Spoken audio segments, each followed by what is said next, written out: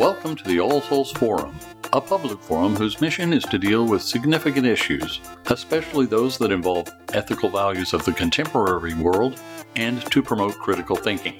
Today's presentation by the Honorable Marcy Francisco, Kansas State Senator from the 2nd District, is a recap of the 2023 legislative session in Kansas. It was recorded at the Unitarian Universalist Congregation of Lawrence on July 2, 2023.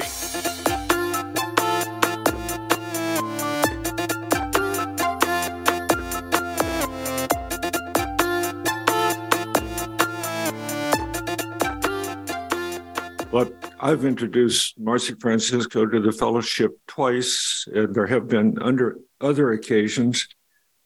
Marcy grew up in Prairie Village, right down K10. She won 2 bachelors from KU in environmental design and in architecture. I think she may have won a 3rd bachelor from KU. That would be her husband, Joe Bickford. Some jobs she held before she got into politics include being a waitress in a Greek restaurant in London and draftsperson for the London Transit. She was a longtime space analyst at KU. That's not outer space, but it's for the facilities planning and the Center for Sustainability. And she and Joe are small business people renovating distressed properties to create good, affordable housing here in Lawrence. So her first elected public office was city commissioner and 2 terms as mayor of Lawrence. She was president of the League of Women Voters, both of Lawrence Douglas County and of Kansas. She served on the Lawrence and the Kansas Preservation Alliances, the Kansas Grassroots Arts Association, the Kansas or the KU Student Housing Association, and the list goes on, and it includes being the chair of the UUCL Endowment Committee. She was first elected to the Kansas Senate in 2005 and has been reelected 4 times. And today's interesting factoid, Marcy initially won her seat with 49% of the vote. Her opponent got 43, the incumbent opponent. And her share since then have been 49%, 62%, 64%, 66%, and last time 100%. You see a trajectory there. Now, if you extrapolate that line, we're getting into voting machines and things. So in the last legislature, she was the ranking minority member of 4 committees. Welcome to the podium. Paul, thank you so much for that introduction, for the chance to be here, and also for setting out a topic.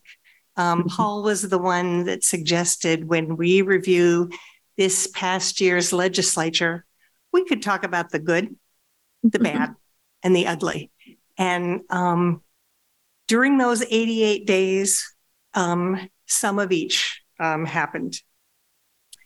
So when I was getting ready for this week, I was thinking, why didn't I tell them that I wasn't going to speak until legislative highlights had been published? So each year, the research department publishes legislative highlights. It arrived in my mailbox yesterday. So I tried to go through some notes and say, what have I left out that I needed to talk about? But one of the most interesting things is they also give us some numbers. So their 2023 session at a glance states that 326 Senate bills were introduced. 284 of those carry over. So there was no action on those. This is the first year of a 2-year biennial. So legislators who were started in the House last year will have their 2nd year, so legislation stays alive. 474 bills were introduced in the House. 371 of those were carried over. So the bills that were considered that became law were 65 of those House bills and 33 of the Senate bills. So that's 12.3%, up from 8.9% last year. So based on the bills, though, that might not all be good news. So we did the Senate spent 88 days in session and the House spent 84. They took a few more days off than we did. But this is kind of an interesting day to be talking about this because July 1st, just yesterday, 77 of those bills became law, of those that were passed. The others were given a statement in the bill that said they will become law upon publication in the Register. So it's cheaper to just let them become law July 31st. So now we have a lot, or 98 new laws to think about. One of the bills that did not get a hearing was one I had introduced after meeting with a disability lawyer who explained to me that he had a number of clients who were trying to apply for Social Security disability because of a medical condition. He believes that many of them, if they could get medical care, could go back to work. So we introduced a bill that said if it's an attorney on a Social Security disability case, you can get the hospital records at the hospital rate. Unfortunately, it didn't get anywhere. So those lawyers are often met with higher prices than necessary to get that information. But let's talk about the bills that did get through. Senate Bill 3, designating a state land fossil. I'm sure we all think that that's important. But other ones that were talked about, we raised the minimum age to sell, purchase, and possess tobacco products, authorized counties to create code inspection and enforcement funds, and a municipalities fight addiction fund. That will let some of our cities use opioid prevention dollars. And one of the interesting things was, after a lot of back and forth, the state did agree to remove fentanyl test strips from the state list of illegal drug paraphernalia. So hopefully that will help individuals know what they are consuming. Some fun things were the bill to move forward the Ad Astra Plaza, so the small statute of the one on top of the Capitol can be viewed on the grounds, and permission for a First Kansas Colored Voluntary Infantry Regiment mural. We got a new state park, Lehigh State Park, near Iola. We updated rules on presidential electors and allowed for a presidential preference primary. So we've had caucuses, but this year the state is putting out the dollars for that presidential preference primary. There was a law allowing a court to block the sale, distribution, spending, or other use of a decedent's assets by a person who has been arrested or charged in their killing. So if you kill your spouse, you won't be able to get their money until after the court action is decided. Probably a good thing. But we also made it easier for victims of childhood sexual assault to make a case in court by extending the statutes of limitations. We allowed the court to permit a name change during a divorce proceeding to a name other than a maiden or former name. So you're already in court, you're already making a decision. That seems to make sense. Some of the ones that I was most pleased to see were Senate Bill 49, which will require the light mitigating systems on wind turbines if the Federal Aviation Administration allows for that, if it's far enough away from an airport. And this hopefully will help those rural residents, maybe some will be in Douglas County shortly, who live near a wind turbine system and complain about the constantly blinking red lights. There was a bill that changes how costs associated with transmission of electric power are considered, and that should be a reduction in your electricity bill. You might not see it because of the other additions to your bill. But we also finally made some progress on the state water plan funding and groundwater management requirements. So I was particularly pleased on both of those.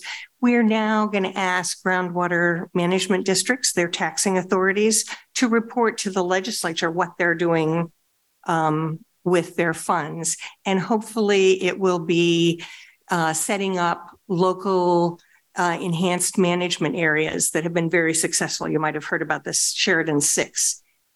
Instead of lobbying for an aqueduct to carry water from the Missouri River across and uphill to Southwest Kansas. So we'll be having a little more oversight on that. I got several amendments on the bill for the state water plan, some of it just about the date of reporting and asking them to report not only how they've spent money, but giving us in January a budget. But was most pleased that my amendment that would allow an unincorporated area that's part of a national park site or a state historic park site could apply along with incorporated areas for money to study water treatment and grants for those communities. This congregation helped because of the program you had on Nicodemus, and my understanding that Nicodemus could make use of such funds. So I was very pleased that the Senate committee, the full Senate and the governor all went along with that. And I'm crossing my fingers that will go through. I do believe that if we have a national park, we should have toilets that flush. So some other things that passed were a 9-member compensation committee to study and make recommendations on the compensation, salary, and retirement benefits for legislative members. Currently, we receive $88 a day, plus about $125 for expenses. But if you have had to set up a separate accommodation in Topeka to do your job, the money doesn't go very far. Some people say, oh, we have a great delegation from Douglas County. And my response is, we sleep in our own beds. So this will be interesting to see. But they also increased the compensation for the governor, lieutenant governor, attorney general, secretary of state, state treasurer, commissioner of insurance, judges, and some district attorneys based on salaries for the U.S. Congress members, district judges, and U.S. district judges. So talking about money, the one thing that the legislature has to do every year is pass a budget. And I was pleased to see that this year's salary adjustments for state employees were not just a percentage, but will be based individually on the Department of Administration's market survey. So if state workers were paid below 10% of their peers in that occupation, they will be brought up to that 10% amount, or given a 5% increase, which could take them above that 10% amount. Alas, the estimates were low. It turns out we had more individuals below market than expected. And early next year, the legislature will need to make up the difference, or it's going to have to come out of the agency's operating budgets. And that's going to be a difficult situation. So some of the good turned out to be the legislature failing to override some of the governor's vetoes. So the idea was that the rights of parents to direct education and upbringing of their children included the right to object to educational materials and activities. You can, in many instances, opt out, but to object to it might have removed a book from the library. The legislature, again, wanted to standardize firearm safety education programs and base it on Eddie Eagle. And this is particularly disconcerting to me because the Eddie the Eagle program says on the website, this is through kindergarten to 4th grade. These are the people that we think, or the children we think might make use of this. But of course, the legislature said, oh, we can use that up to 8th grade. But it simply says, oh, if you see a gun, step back, tell an adult. And I'm not sure 7th or 8th graders would take that to heart. Talked about childcare facilities.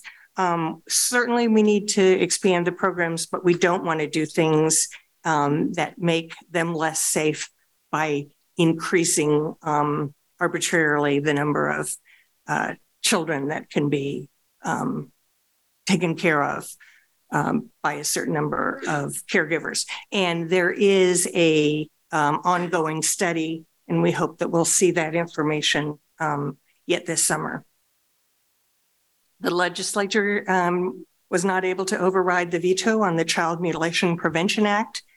So licenses for physicians performing childhood gender reassignment services do not have to be revoked by the Board of Healing Arts, and some gender affirming care can be provided.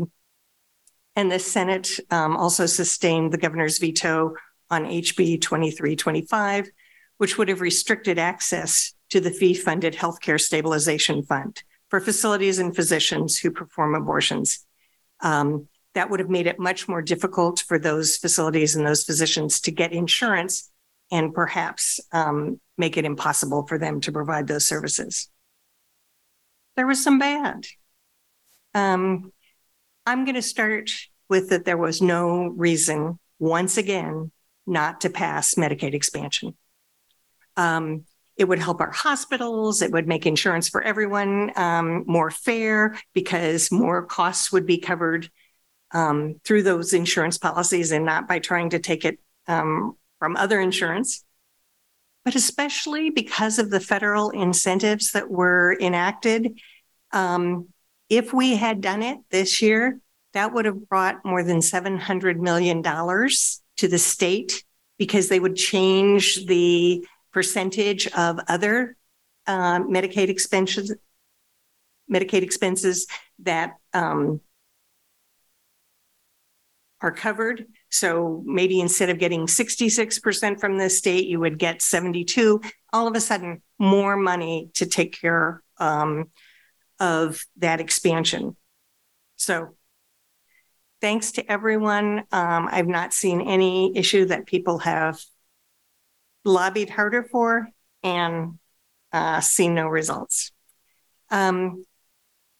The governor had recommended an increase and to try to, over the next 5 years, come up to the full funding, the full 92% that we say that should be spent for special education. And the legislature only authorized 10% of that. We eliminated the $100 fee to obtain a concealed carry license, because that would be one more thing in the way of letting someone have that. The legislature passed a resolution disapproving the designation of the lesser prairie chicken as a threatened species.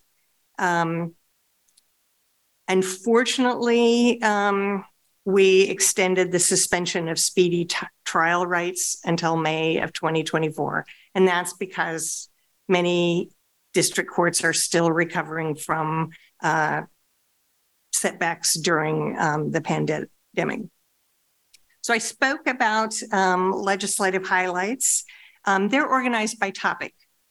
And I hope that you agree with me that a report on activities in the Kansas legislature would be better if it began with agriculture than with abortion.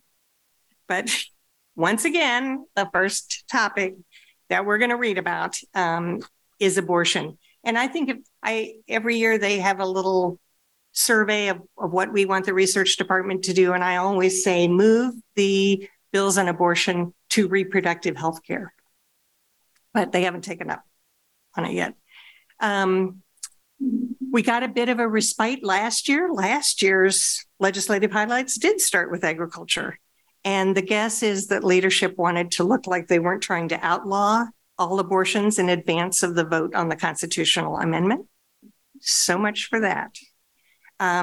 2 bills related to abortion passed this year, and the governor's vetoes were overridden. HB 2264 clarifies that certain medical procedures, such as removal of an ectopic pregnancy and some methods of contraception, are not abortions, but it also requires facilities and physicians that provide medication abortions using mifepristone to provide notification to patients verbally and in writing. So this is one more time that we're asking for a statement to be made about abortion that isn't based on research or facts. So we are just confusing those patients. And HB 2313 enacts the Born Alive Infants Protection Act. So I'm sure that there's going to be some postcards saying, oh, we voted for the Born Alive Infants Protection Act. So healthcare providers have to exercise the same level of care to any child born during an abortion as provided to any other child that's born alive. But federal law already protects those infants. And the override of governor's veto on making the office of the Kansas State Treasurer a pregnancy crisis center pass-through entity means that $2 million can be used to establish a statewide program for largely unregulated pregnancy resource centers. So for me, the bad was not only in some of the legislation that passed, but skirting the process. So when you think about the introduction of a bill, it turns out that the bill number is followed more carefully than the bill's contents. So you can introduce a bill. I think we had 20 bills in financial and institutions or insured financial and institutions. And they can be very specific improvements, but then those get combined into one bill during a conference committee report, and all the rest of those bills that passed stand out as shells. And so then another contents or other contents can be put in that bill, and the assumption is it's already passed one of the houses, even though the topic is completely different. So it really works well if you have a bill, it gets discussed, you have public hearings, it's passed, and then when it goes to the next chamber, people are kind of on notice, they know what's in it, they're more ready to make their testimony. But this skirts that process. So we saw more substitute bills where that content was changed, and we saw more bundling of bills and some outright additions, particularly to the conference committee report on the budget. So they put in some language. One was on money for the Quindaro Historic Site that had never been discussed in any committee meeting. And that is not a good way to to do business. So another thing was, instead of including the budget for education in the budget bill, the legislature combined policy with the appropriations for education. So I was very pleased to see the governor insist that it indeed was an appropriations bill and line item some of the appropriations within that bill. There was a lot of talk about how the Attorney General might file a complaint, but turns out they all agreed it probably was an appropriations bill, and those vetoes stood. Some of the most interesting bundling occurred with the tax bills. So lots of suggestions were made about taxes. Should we have a tax holiday for school supplies? Don't we want to get rid of this Social Security cliff? Right now, you can earn, I think it's up to $70,000, and you don't have to pay income tax on Social Security. But if you earn $70,001, then you have to pay all the income tax, including that Social Security. So you end up with less than the person who didn't earn quite as much as you did. So there was a bill on that. But one of the bills combined 13 different provisions into the tax bill conference committee report. Senator Schallenberger, who was new to the Senate this year after being appointed to replace Senator Hildebrand, who had chosen to step down, but he was in the Senate. This is his first year, but he wasn't new to the legislature. He had served in the House from 1987 to 1998.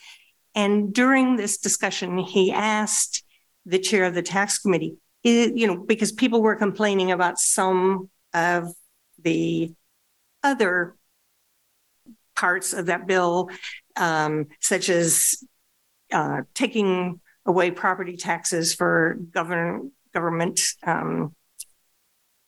competition, or a tax on taking off taxes on telecommunication expansion. So he asked the chair, is there another conference committee report on tax yet this year? Is there some way we can salvage any of this? She responded, no. So he said, well, maybe we should vote this down, and maybe you should go to the governor and find out what things that she would approve. And then we have a package that we know will go through. But that's not what happened. The idea was, let's take all this good stuff and put it with bad stuff and hope that it all passes. But what we ended up doing was not giving any tax relief to Kansans this year, and much of it was appropriate. So don't be surprised if I was lucky last time no one ran against me, but this time someone could run against me and they could send out a postcard. Senator Francisco voted against moving up the date to reduce the sales tax on food, or Senator Francisco didn't give you what you should have gotten in terms of Social Security tax benefits. That would be true, because to vote against the things you didn't want, you also voted against things that individually you had voted for as bills previously. So the other kind of interesting thing with regard to taxes was a second bill that combined it's not a flat tax, they call it a single tax rate of 5.15% for everyone who files Kansas taxes. So the concern is this might take us back to the situation we had during Brownback, that we're not collecting enough to cover things. But they combined that. Actually, that was the one that was combined with the exemption on Social Security income. So this bill was passed earlier in April. The governor had vetoed it. It came back for a vote, and the attempt to override the veto failed on April 26th. This was really an important issue for the Republican leadership. So they now had a list of all the Republicans who had voted against it, and they were going to go out and find a vote because they just needed one more vote to override that veto. They found that vote because if you don't work with leadership, you might not get to be a committee chair or a vice chair. There are ways that you can, quote unquote, be punished. So the attempt was made the next day to reconsider, and they got an additional Republican vote. But there was another Republican, Rob Olson, who stood up and said, he talked about this a lot with his wife. Who were we going to be helping? Who were we going to be hurting? And he changed his vote. I think within 10 minutes, he lost his chairmanship of the Utilities Committee, Senate Utilities Committee. He had already indicated that he was not going to run again. This is going to be now interesting to watch because the leadership has kind of now punished Senator Pyle, in some ways Senator Dahl, who ran as an independent, both of those two ran as an independent, and now Olson. They may not have a guaranteed Republican majority if they can't count those three senators in their stronghold. So interesting, but one of the problems about bundling bills. So now the session got ugly. All those times when the legislature displayed a lack of respect and understanding for so many of the people that we represent. The legislature was warned that many people might lose their current access to Medicaid with the change during the pandemic. No one was taken off the rolls. And they might lose that not because they don't continue to qualify, but because they haven't filled out the paperwork. So just this morning, the Reflector was reporting that of the more than 200,000 people sent paperwork for renewal, only 22,465 have been approved.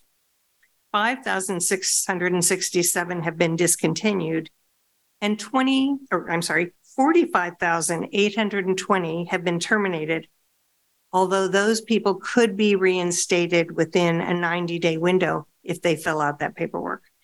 So the federal government offered a dozen waivers that states could adopt. Kansas asked for only 4. And the legislature, knowing there was a lot of publicity about this, didn't say we need to have more staff or outreach to help those people. I am so pleased that the governor, in many ways, stood up for Kansans by vetoing a number of bills, but several of those were overridden. The one that expanded the worker training requirements for able-bodied individuals 50 to 59 to receive SNAP benefits. We heard some about this during the federal discussion about the budget. But older adults often have more difficulty and take longer to find a new job, and they may not be appropriate for some of the work training programs. HB 2350 created crimes of human smuggling and aggravated human smuggling at the state level. There are already those crimes at the federal level. But some individuals who work with immigrants may believe that the imprecise wording may have unintended consequences, and it's not letting you help maybe even a family member give a ride to another family member if they're an immigrant, because you're providing them something of value. So the Fairness in Women's Sports Act this year was House Bill 2238. Several times it was passed, but not overridden. That changed this year. I I think there's agreement that we want sports activities to follow rules and be fair, but we have a Kansas High School Athletics Association that has established rules and regulations, and they monitor individuals, how long, if they've made a transition in terms of sex, what the hormone levels might be. And they have done that in what I believe is a fair and professional manner. Several Republican legislators commented that the bill inappropriately addresses students who are as young as kindergarten to be in this group that has to follow the activities. Probably won't happen because they probably don't have intramural sports. But even after saying that that was inappropriate, they voted for it. So we're going to be hearing more about Senate Bill 180, labeled the Women's Bill of Rights, which is really let's take rights from others away. But it defines biological sex as the determinant for use of restrooms, domestic violence shelters, locker rooms, and correctional facilities. The bill did not contain enforcement mechanisms, so nobody really knows how it would be operated.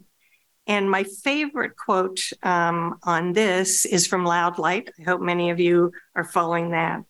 And Loud Light said, Chris Kobach's Attorney General opinion is basically malpractice. He's advising state agencies to violate a federal consent decree without even telling them the decree exists. Meanwhile, he's in court trying to overturn the consent decree because he knows it's the governing document.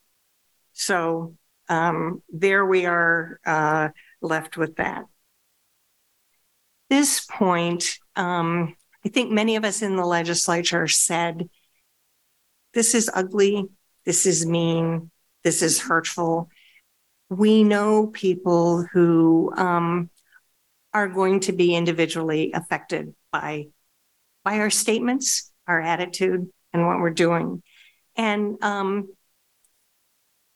I understand that we have two members of our congregation who have been threatened by actions of the legislature. So I'd like Jackie and Cameron to introduce themselves and tell us a bit about your feelings and concerns and plans.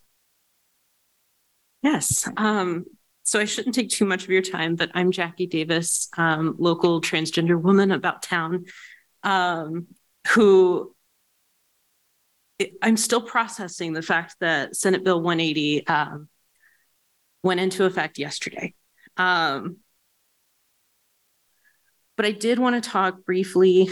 My partner and I are moving to New Mexico at the end of this month in an effort not only to get away from these bills that have passed this legislative session, but understanding that next legislative session, these are poised to get even worse. And a big part of that is that this is a national effort. It's not just here in Kansas. Your legislatures are not coming up with this. It's mostly given to them by outside lobbyist organizations, as seen by the fact that these bills look exactly the same from state to state.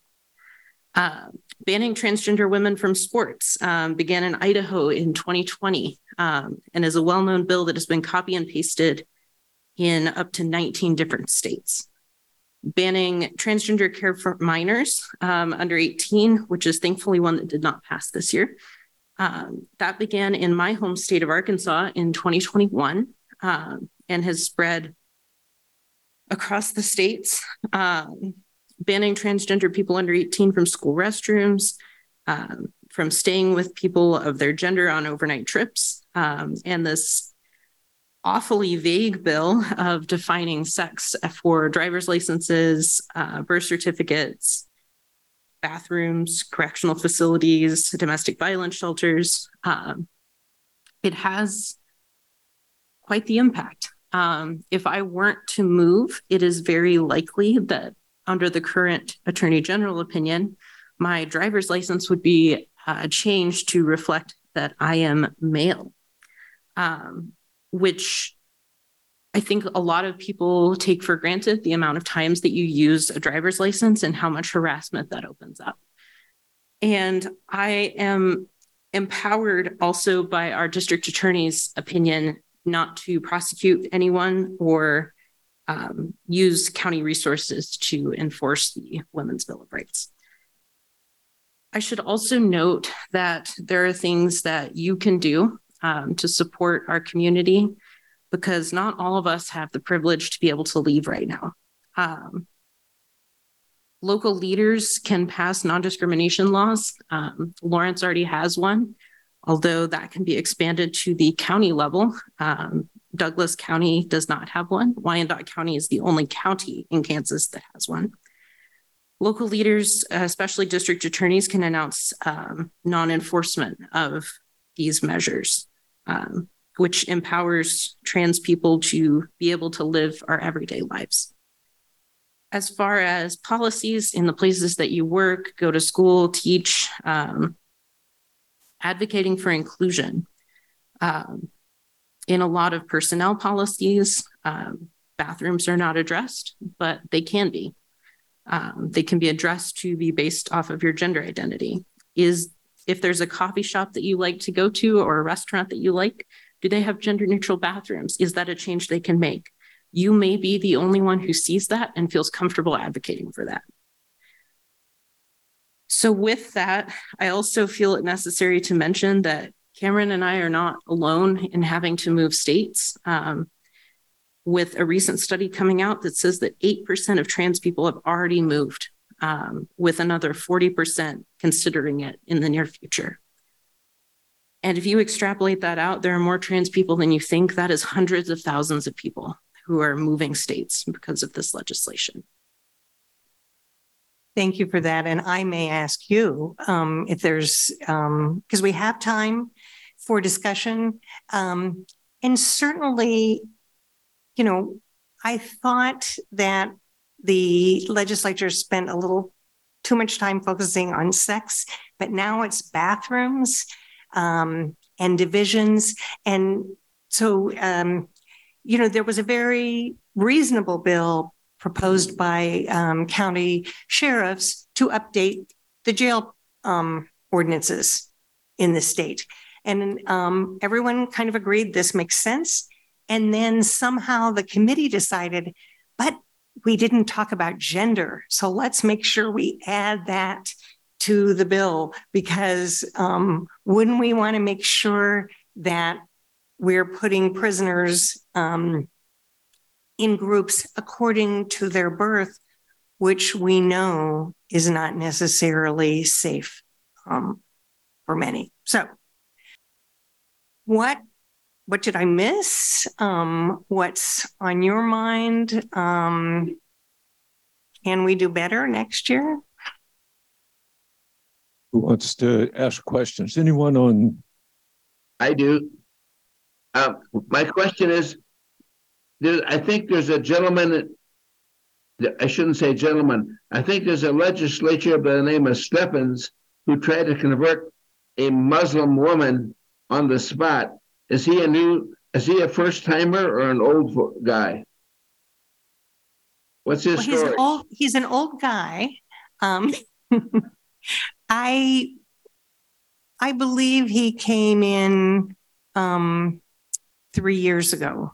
So this would have been his third year in the Senate. His background is in the medical profession, but he kind of, I think they've noted he talks about medical issues that are not necessarily the ones that he studied. And I'm very glad this wasn't any comment made on the floor of the Senate. It was, my understanding is he had been visited by some constituents. One of them may have seen the Bible on his desk or some other things and just asked, are you representing me, or how can you help me? And I think his offer was to convert them. So there's some writing about that in the Reflector, but it's very important that as legislators, we not only listen to everyone, but we listen carefully and invite people to share their experiences with us, because all of our experiences have been different. And there's a lot that we don't know. Go ahead, Susanna. Hi, Marcy. I don't know if you remember me. I'm a former member from a long time ago. I just have the super quickest question. Do you have any knowledge or any update on talk in the legislature about low barrier homeless shelters? Meaning people can be sheltered even if they're unable because of cognitive whatever. If they're unable to follow rules, can they get shelter? I have not heard that talk. I know that there's a awareness of particularly housing issues and some changes that were made for more funds for affordable housing. Please talk with me more about that and help me understand what the state might be doing that's in the way of those low barrier shelters. Much of our services are provided at the county levels, and that would probably include homeless shelters. The state does not, that I know of, operate any. So I was wondering about the food tax. This is something that has been discussed a long time, and one wonders, when is it going to be passed? The bill to take the sales tax, state sales tax off food was passed. But when it was passed, the idea was, oh, we don't know if we can afford this. You know, something might happen. There might be a recession. They were spending other money without those same concerns. So the bill that was passed reduced the sales tax from 6.5%, I think, to 4.5%. It will be reduced another 2.5% in January. And then the state sales tax will go to zero January of 2025. There's not much we can do next year to hurry that up. We could do it in July if we wanted. Grocery stores are ready to do this as soon as we give them permission. They are paying the credit card charges on the sales tax that you paid. So they're going to be much better off.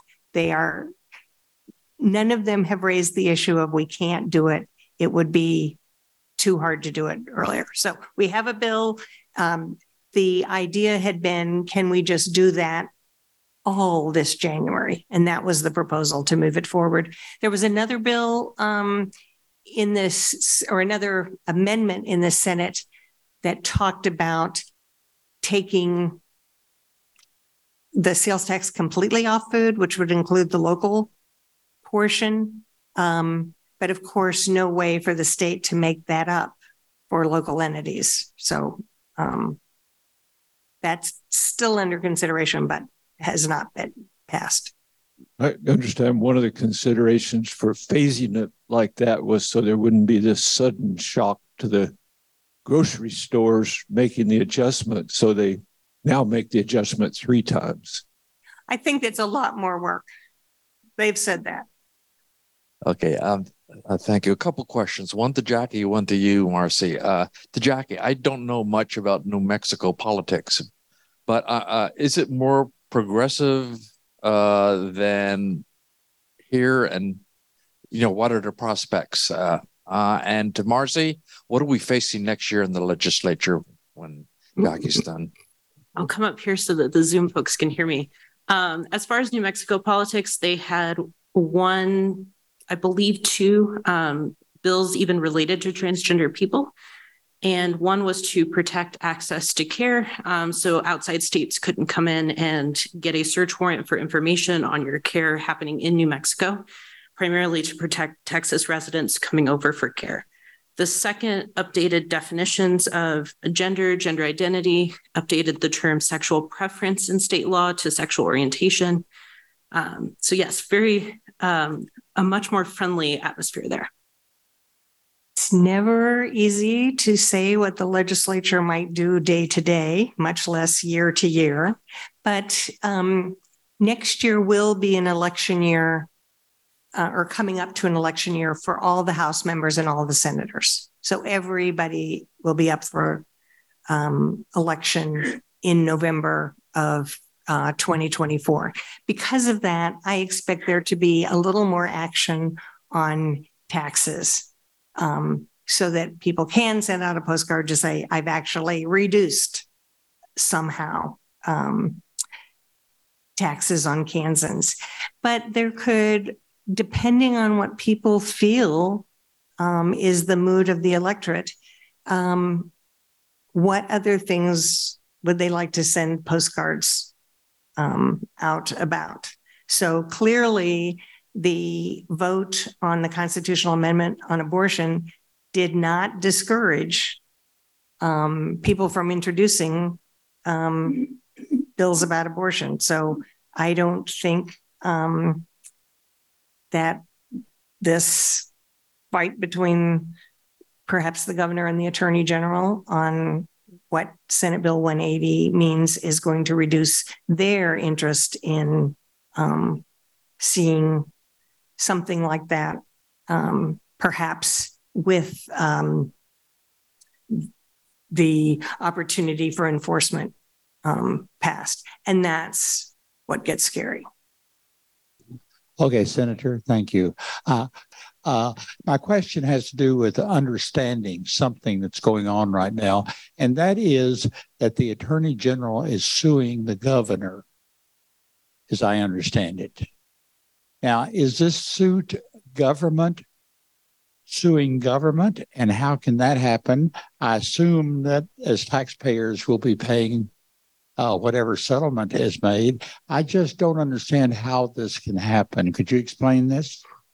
So I don't know that it's a suit yet, but the Attorney General did say that he believed that the passage of Senate Bill 180 means that the government agencies, say the ones that issue driver's licenses, would have to go out and make changes. Now, I don't know how you change somebody's driver's license if they don't come in and provide it for you. So it may just be at the time when that's renewed. But I know that the ACLU has said they, I believe, agree with the governor's interpretation of that. And certainly there are cases where states have done something and the Supreme Court reviews it. So I guess we live within a country and a government that says, if you don't like what's happening, ask the courts. And so the courts could be the group that determined this. I am so pleased that I think we have good judges, and we're glad that those retention votes passed. Oh, we're on overtime now, but Suzanne Orell, I think I see your hand up.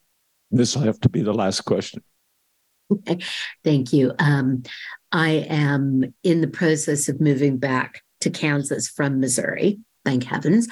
And so this is kind of based on my experience over the last 30 years in Missouri. There are two issues that have come up, that one of which is very different between Missouri and Kansas, and one of which Missouri is working really hard to get rid of. And they're both related to actually medical marijuana and then recreational marijuana, which is certainly bringing in funding to the state of Missouri. And Kansas doesn't even have medical marijuana. It's one of the very few states that doesn't. So I'm curious about that. The other question is, since both of these things were done by initiative, what is the status of initiatives in ballot initiatives in Kansas? What is the process? Is it done, et cetera? So the second part of that question is easier. There is no process for ballot initiative in Kansas. So to get a change, you would have to work with a member of the legislature, introduce a bill, and get that passed. There has been a lot of interest in particularly medical marijuana. The House passed a bill, not this last year, but the year before. The understanding was, but they passed it, I think, 48 hours before we were going to adjourn. And so it sort of made sense that the Senate did not take it up. But it doesn't make sense that we ignored it all this past year. Medical marijuana is not going to be bringing in the money because we're not charging for prescriptions. But I think there is evidence that there's a lot of health benefits. And I think the majority of the legislators are supportive. And so again, here we find ourselves just as Medicaid expansion with a majority of citizens, a majority of legislators supporting something, and legislative leadership being able to block that happening. When you talk about Medicaid expansion, nothing's been able to happen to Medicaid because if the word Medicaid were in a bill, then we could make it as an amendment on the floor and it would probably pass. So we've not even done other things that we should be doing. The same seems true of the medical marijuana issue. I'm hoping that would pass.